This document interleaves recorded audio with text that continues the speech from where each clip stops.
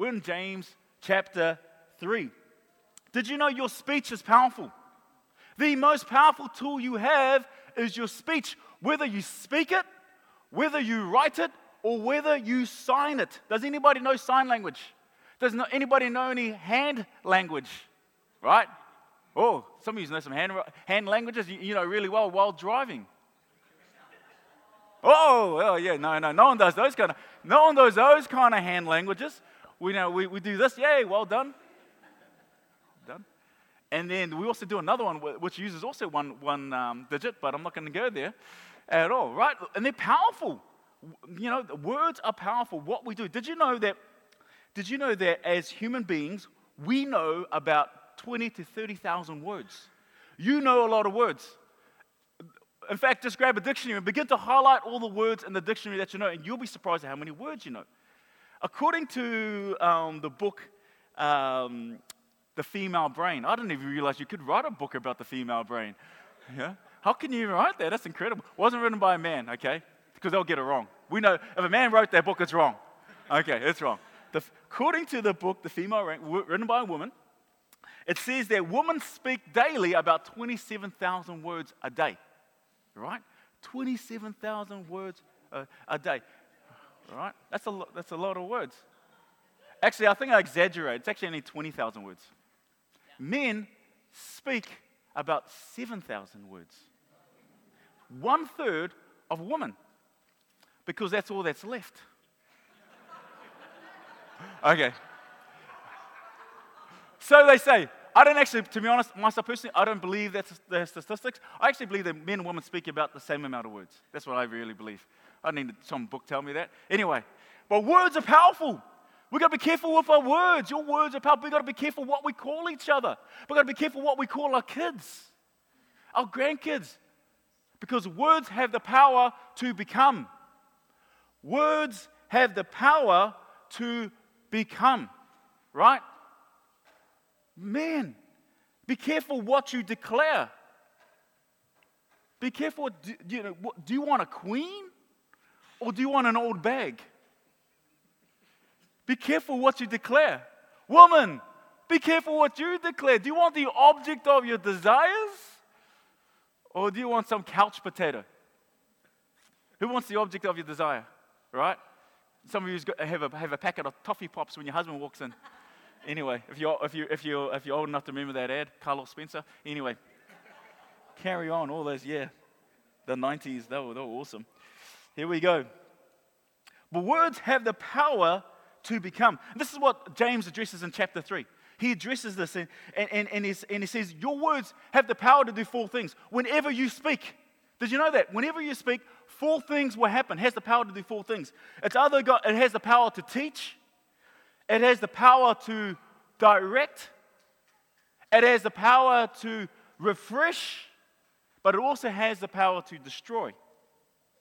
Whenever you speak, this will happen. This is what your speech is going to do. It's going to teach. It's going to direct. It's going to destroy. And it will refresh. That's what's going to happen. So be careful. Be careful with your words. Your words has the power to become. Let's have a look at James chapter 3, verse 1. Dear brothers and sisters, not many of you should become teachers in the church. For we who teach will be judged more strictly. Okay, I'm finished right now. Thank you. Okay. That's really encouraging. Thank you, James. Anybody else want to be a pastor? Words teach. Words teach. Teachers are the ones who potentially can do the most damage. They really can. If you know me, if you've heard my story many times, my greatest fear growing up was public speaking. Yeah. That's why it's my greatest fear, because of things like that. Public speaking. Okay, you might know it as public speaking, but I like to call it public speaking. Right? And the reason why I was afraid of public speaking is because I used to always blame it on I grew up, my grandmother and my mum, they were the ones who grew me up, brought me up, right? And they were the main influence in my life. However, English was their second language. Okay, so I learned my English from people who English was their second language. And so I had problems with my speech. I stuttered really badly. And if I spoke in speeches like when White Sunday, forget about White Sunday. I'm not getting on stage as a little kid to do any speeches or anything like that. And one of my biggest memories growing up was in primary school when the teacher called me out of all the kids sitting on the mat to stand up and begin to read my work that I produced is now hanging on the wall. And I was terrified. I was petrified. I stood up. And I was stuttering so badly. I didn't even finish what I was saying until the teacher cut me off and began to ridicule me because I couldn't say what I wrote. He goes, you can't read what you wrote? And he starts to ridicule me and what the teacher said began to reinforce my fear of public speaking. Be careful of the words we say because that almost derailed my destiny. Because from that moment on, I was afraid to speak right through high school, right through my teenage life. Public speaking was my greatest fear. It's only by the power of Jesus that I'm here today. Because of my words, I find difficult saying words in public. I mumble, I trip over my words, I say public speeching and things like that, right? I laugh about it now, but I had to learn to laugh about it and say, hey, man, that's how God made me to do speeching like that. That's fine. Okay. But we've got to be careful. Teachers are the ones who potentially can do the most damage. And in the early church, this was an issue. Just read the New Testament. There was issues because there was a lot of unqualified teachers teaching heresy within the early church, and this was a real problem. And James recognized this, and he was addressing this need because we live in a day and age where everyone wants to give advice. Everyone wants to be an expert. Just look at Facebook. A lot of experts on there telling us about the coronavirus, telling us about vaccines, right? All these things and telling us why we shouldn't take it and all these. A lot of experts. But James said, there's so many of us out there, and James said, be careful. It looks really nice to stand up here and speak. It really does. But you know what? What does he say? He says this, for we who teach will be judged more strictly. Did you know when I prepare a message, it takes me days. Someone asked me, how do you prepare a message? And I say, sometimes it takes me months just for one message. Like, I live a lifetime of study. I'm a full-time, I full-time study. Like, that's my speech happening again. I'm in the full-time mode of studying. There you go. There's the words. There you go. I'm getting there. It's getting there. And he goes, this guy's our pastor. Right, and I've just got to study, and it gets. I'm getting all these out, and every week I'm writing. It's like I'm writing a 6,000-page essay, and every Sunday it gets marked. Every Sunday it gets marked, and then they ask, "Oh, do you ever get challenged?" I say, "Yes, I do. I do get challenged, and it's okay. It's okay. And I want you. If you disagree with me, you don't have to agree with me." Okay, and that's what when you read the book of Acts, is be like the Bereans who searched the scriptures daily. What was said was true. Just because I say it. I encourage you, go back into the Word of God. Look for yourselves. And I want you to do that. If you disagree, you don't have to always agree with me. Look for yourself. What does the Bible say? I encourage you to do it. I want you to be a Bible studier.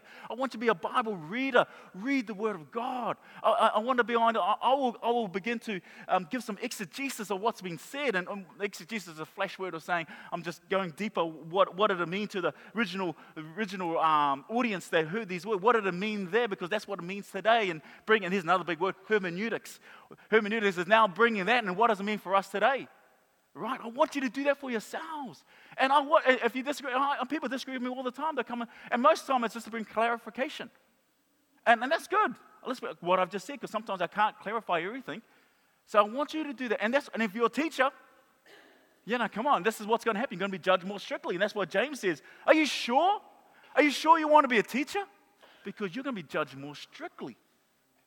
Then he goes to verse 2. Indeed, we all make many mistakes. In my Bible, this is highlighted and circled. You need to circle that too in your Bible. Because you make many mistakes. I make many. Indeed, we all make many mistakes.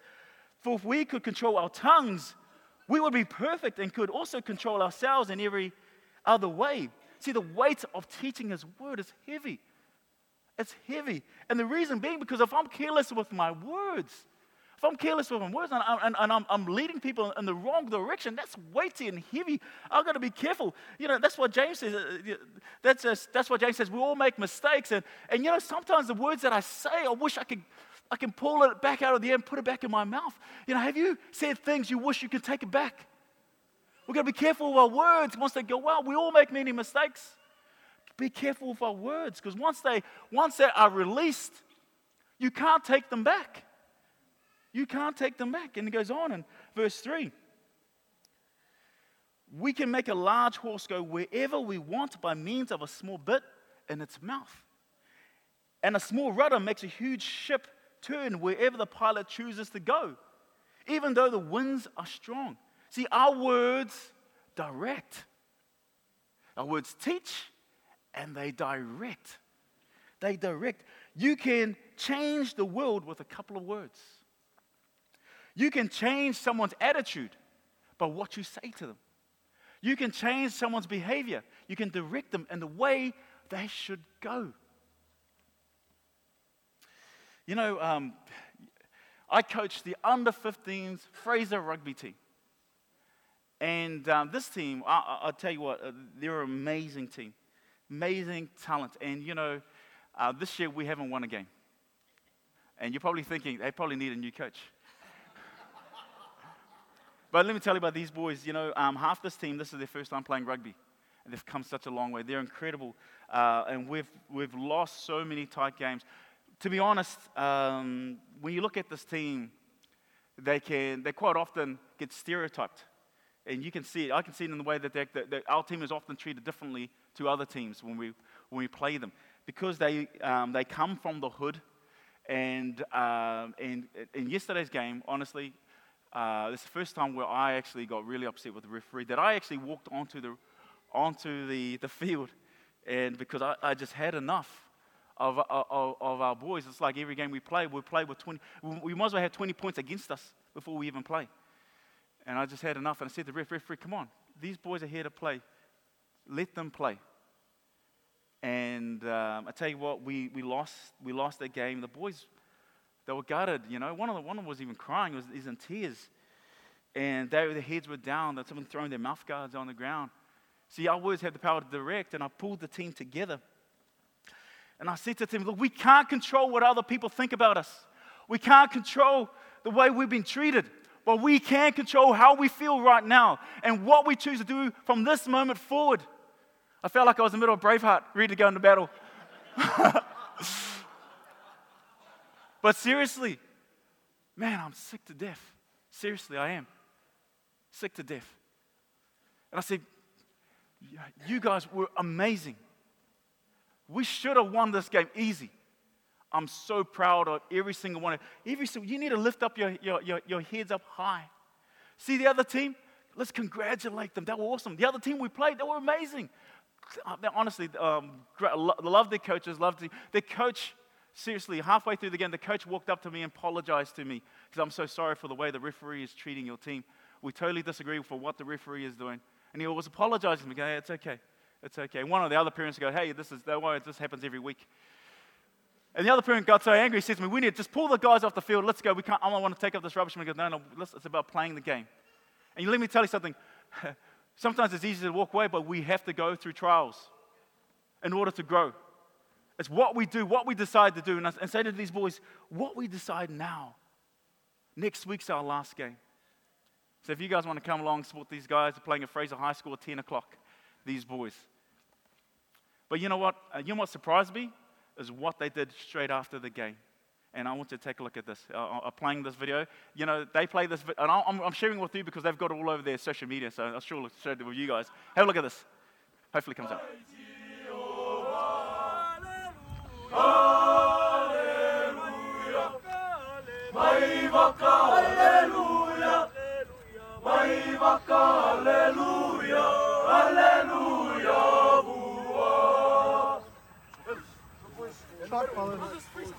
One, two, three, Fraser! 1, 2, 3, Fraser!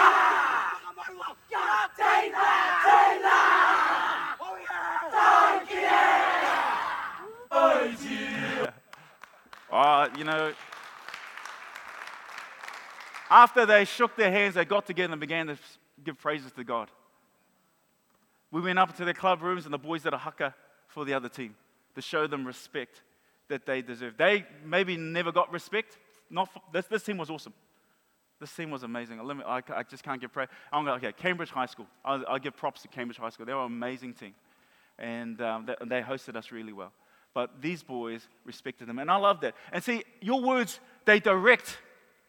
Man, it's easy to say, you know what? The world, they're always doing this against us. Hey, we live in a world, and the world has fallen. We decide how we act. God has called you. It's what we decide to do today. Our past does not determine our future. No matter what happens there, it's what we decide right now in the moment. Your words are powerful. They are powerful. They direct. And three of those boys come to this church, right? Hopefully they're over there, not getting up to mischief. That's awesome. Fantastic. Verse 5, in the same way, the tongue is a small thing that makes grand speeches, but a tiny spark can set a great forest on fire. And among all the parts of the body, the tongue is a flame of fire. Its whole world of wickedness corrupting your entire body, and it can set your whole life on fire, for it is set on fire by hell itself. Words destroy. Your words can destroy. And where does the Bible say that comes from? It comes from hell itself. It's flamed. It's fanned into flame by the gates of hell itself. It begs to ask the question, where do your words get its inspiration from? Do you draw it from above or from the gates of hell? According to James, that's where it comes from. What are we allowing to inspire the way we talk? What are we allowing in our life? Because we choose what we say. We can't say the devil made me do it. He can fan the flame, but you still speak. See, a fire is amazing. If you light the fire in the right place, in a fireplace, for instance, it can be beautiful, especially on a cold, rainy day. In the middle of winter, you light the fire and it sets a beautiful atmosphere. But you light that same fire in the wrong place in the house, it's devastating. Your house will go in flames in minutes. Our words have the power to destroy. You've got to be careful with our words. Verse 7. People can tame all kinds of animals, birds, reptiles, and fish. But no one can tame the tongue. It is restless and evil and full of deadly poison. We've got to be careful of our tongues because it can become poison. Just a few drops can kill. You can assassinate someone with your words. You can assassinate someone's character with the way you speak. The tongue is a deadly weapon. I know people who boast of how well they can tear someone down. If you can boast about that, guess what fans that? Where that comes from. Our words can destroy. Sometimes it praises our Lord and Father, and sometimes it curses those who have been made in the image of God. And so blessing and cursing come pouring out of the same mouth. Surely, my brothers and sisters, this is not right. And this is James, he's frustrated. He's like, for real? He's not talking to the people out in the world. He's talking to people in the church. He's going, well, you come over here praising. You're praising Jesus? You're loving God? What's the song we sung today? The first one on the second set. What's that called? Oh, how great. There you go. How great is our God. Sing with me, how great. And then we walk out in the parking lot and we tear someone down. Just because you don't like something about them. We haven't even left the church yet. We can tear down our husbands. We can tear down our wives. We can tear down our children. And we just come singing, how great is our God. And while at least I didn't curse God, yes, you did. Yes, You did curse God. Because what the Bible says, that you are made in the image of God. When you attack another person, you're attacking God. When you curse man, you curse God. You can come, you can say, Ants, man, you're amazing, Ants, you're awesome. You can, man, if you're crazy, you can begin, oh, Ants, I worship you. You can sit in chairs and sing songs to me. Come every Sunday and sing songs about me. But if you speak ill of one of my children, you've got an issue. I don't care how much you can sing out my praises. We've got an issue. Why? Because you've got an issue with one of my children. Every person that you have the potential to hurt is loved by God and made in His image. When you attack another person, you are attacking God because they're made in the image of God. And that's what James says. How can that be? How can we be praising God and to go out and tear someone down? That's not who Christ set you free for.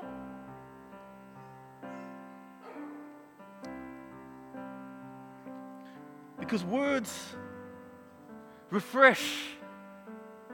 You were created to refresh people, to bring refreshing to people around you, to bring refreshing to your circle of influence, to bring refreshing to your marriage, refreshing to your children, refreshing to the kids you coach.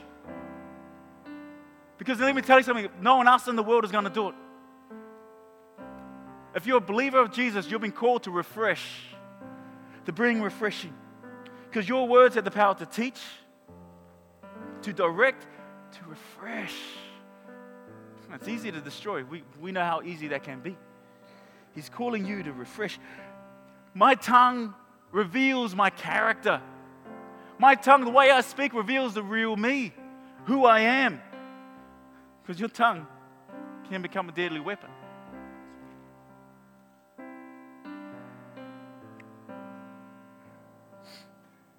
Verse 11. Does a spring of water bubble out of both fresh water and bitter water?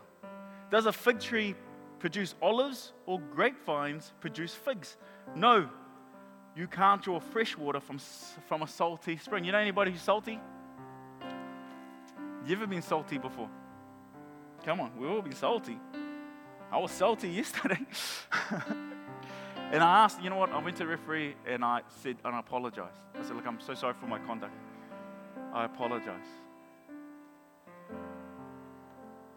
Because you've got to understand, he's a referee. He's doing his best. He just doesn't have to cheer people down to say, anyway, because the problem is the sauce. The sauce, not tomato sauce. Oyster sauce or mushroom sauce. Really nice and chop suey. Jesus says in Luke chapter 6 verse 45, a good person produces good things from the treasury of a good heart. An evil person produces evil things from the treasury of an evil heart. And here's the source. What you say flows from what is in your heart. Another translation says is from the heart your mouth speaks. The point is, whatever is in the well will come out in the water. Whatever is in the tree will come out in the fruit. Fig trees can't produce olives. If olives are being produced, that thing's an olive tree. If you say you are a Christian, what are you producing? It's talking about the nature of what it is. If cursing and slandering is coming out, then I have to look at the nature of who I am. What is coming out of you? Verse 13. If you're wise and understands God's way, prove it by living an honorable life, doing good works with humility that comes from wisdom. Early on, James said, not everyone should become teachers. Now he's saying, these are the people who should become teachers. A person who is wise and understand God's ways. Wisdom is not head knowledge, but it's applied knowledge. It's not just being a hearer of God's word, it's about being a doer of His word. Wisdom has to do with your behavior. It's about showing it through humility, not arrogance. I've seen too many arrogant leaders. It's through humility. There's a gentleness about it. Is there a gentleness about your words?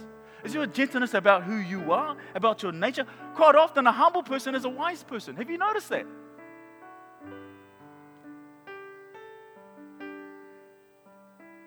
James is saying, look, if you say you're wise, then I'll be able to see it in the way you act. I'll be able to see it in the things you do and how you act with people around you. If you say you're wise, I'll be able to see it.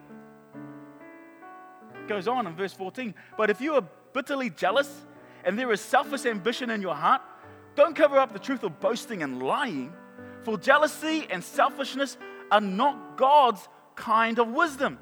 Such things are earthly, unspiritual, and demonic. There's a power behind it. What are we allowing in our life?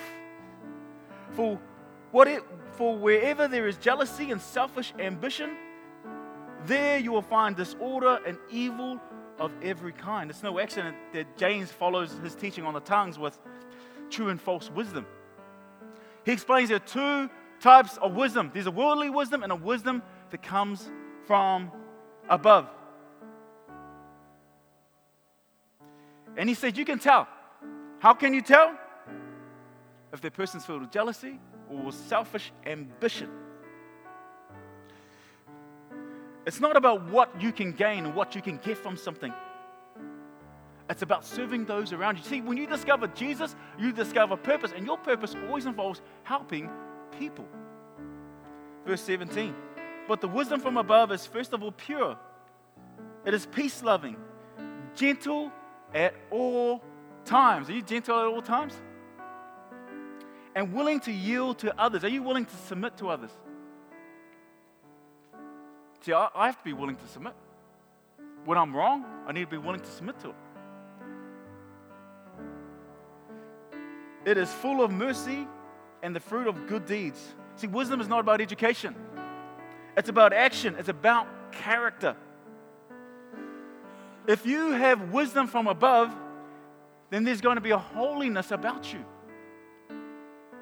That's how you can tell if someone's wise. Is there a holiness about you? Are you quick to start an argument? Or do you want or are you one who's always want to bring peace that God wants amongst His people? Are you reasonable? Are you full of mercy? Or do you want to crush people whenever they rub you the wrong way? The idea is that the wise person sees the needs of others around them and acts. That's a wise person. It is full of mercy and the fruit of good deeds. James is saying, look at the fruit of their life. Those are the people that should be teachers. Look at the fruit of their life. It shows no favoritism, regardless of who they are, whether they're rich, poor, white, brown, black, yellow, all the spectrum of colors, whatever it is. Right? And always sincere, someone who is vulnerable, willing to admit their mistakes, that, oh, I'm not perfect, but I understand what you're going through. And those who are peacemakers will plant seeds of peace and reap a harvest of righteousness. It's about speaking in a way that lights a candle, not about cursing in the darkness. What does it mean for us? It means that if you've got a problem with your tongue, it's much more serious than you think. Your heart is under attack. Your tongue shows the real you. It shows your character. It's either going to get its inspiration from above or from below. Your tongue shows the real you. See, cleaning the outside of the well doesn't make any difference when there's poison inside the well. Right? See, I can change the outside, externals, I can turn over a new leaf, but if the poison is still in there. You know, when I was back in primary school again, another primary school story. My last year at primary school, just a few years ago, I went to the doctors, and I wasn't feeling well. I was feeling terrible. The doctor said I had the flu. The next day I woke up, I had red spots all over my body. I said, wow, that's the weirdest flu I've ever had. I had the measles. Literally covered my whole body. I was so weak. I never ate. I wasn't hungry. Even walking to the toilet was a mission. Honestly, it was one of the sickest I've ever been is when I had the measles. But if I went to the doctors and they said, yeah, Answer, you've got the measles. This is what you need to do to get better. You need to put plasters all over your dots. If you put plasters all over your spots, you'll be fine. We'll be looking at the doctor. Yeah, where'd you get your education from? Because the dots aren't the problem. What's the dots? The dots are the symptoms of the problem. Where's the real problem? It's on the inside. See, when we sin, by what we say, by what we do, by what we think, those are only the symptoms of what's really going on. We can maybe try to be good, try to do all these things, but all we're doing is putting spiritual band-aids on our issues, unless we deal with what's really going on, and that's our heart. Jesus says, out of the heart comes all these things. If you're here this morning and you're like, man, that's me. I'm trying to be good. I'm trying to do all these things, but I just keep saying things. In my workplace, I look no different to anyone else in my workplace. Well, the way I speak, that's me. I know exactly where you are. I still make that mistake. I made a mistake yesterday. I know exactly where it is. And if you're in that place, come on, this is what I want you to do. I want you to do this daily, not just on a Sunday. Because sometimes, we have an issue, we come and get someone to pray for us, right? Solve all our problems. That's cool. I love that. It's a ministry of laying of hands. That's important. But if that is all we rely on, what we need Jesus every day. What you need Jesus every day. We need a changed heart. So this is what I want us to do. Just everyone in this room, I want you to close your eyes wherever you are. And you're standing right before Jesus. I want you to see Jesus right now. He's looking at you. And you know what? You do not see condemnation in his eyes. But you see love. Who loves you just where you are. You see compassion. And his heart breaks for you. And this is what I want you to do. I want to imagine that in your hand, just reach out your hand. In your hand is, the things that you're challenged with. Maybe it's a speech. I don't know. It could be something else. I want you to imagine it's in your hand, and I want you to lay it at his feet. Jesus, I'm laying it at your feet. The way that I speak, the way that I act, the way that I am with my children, the way I am with my spouse, I'm laying it at your feet. The way I'm at with my workplace, I'm laying it at your feet.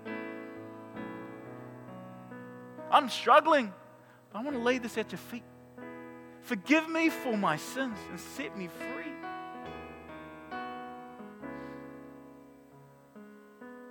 And Jesus, I want to imagine Jesus just giving a big hug right now.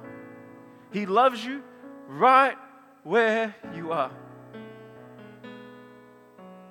In Jesus' name we pray. Amen.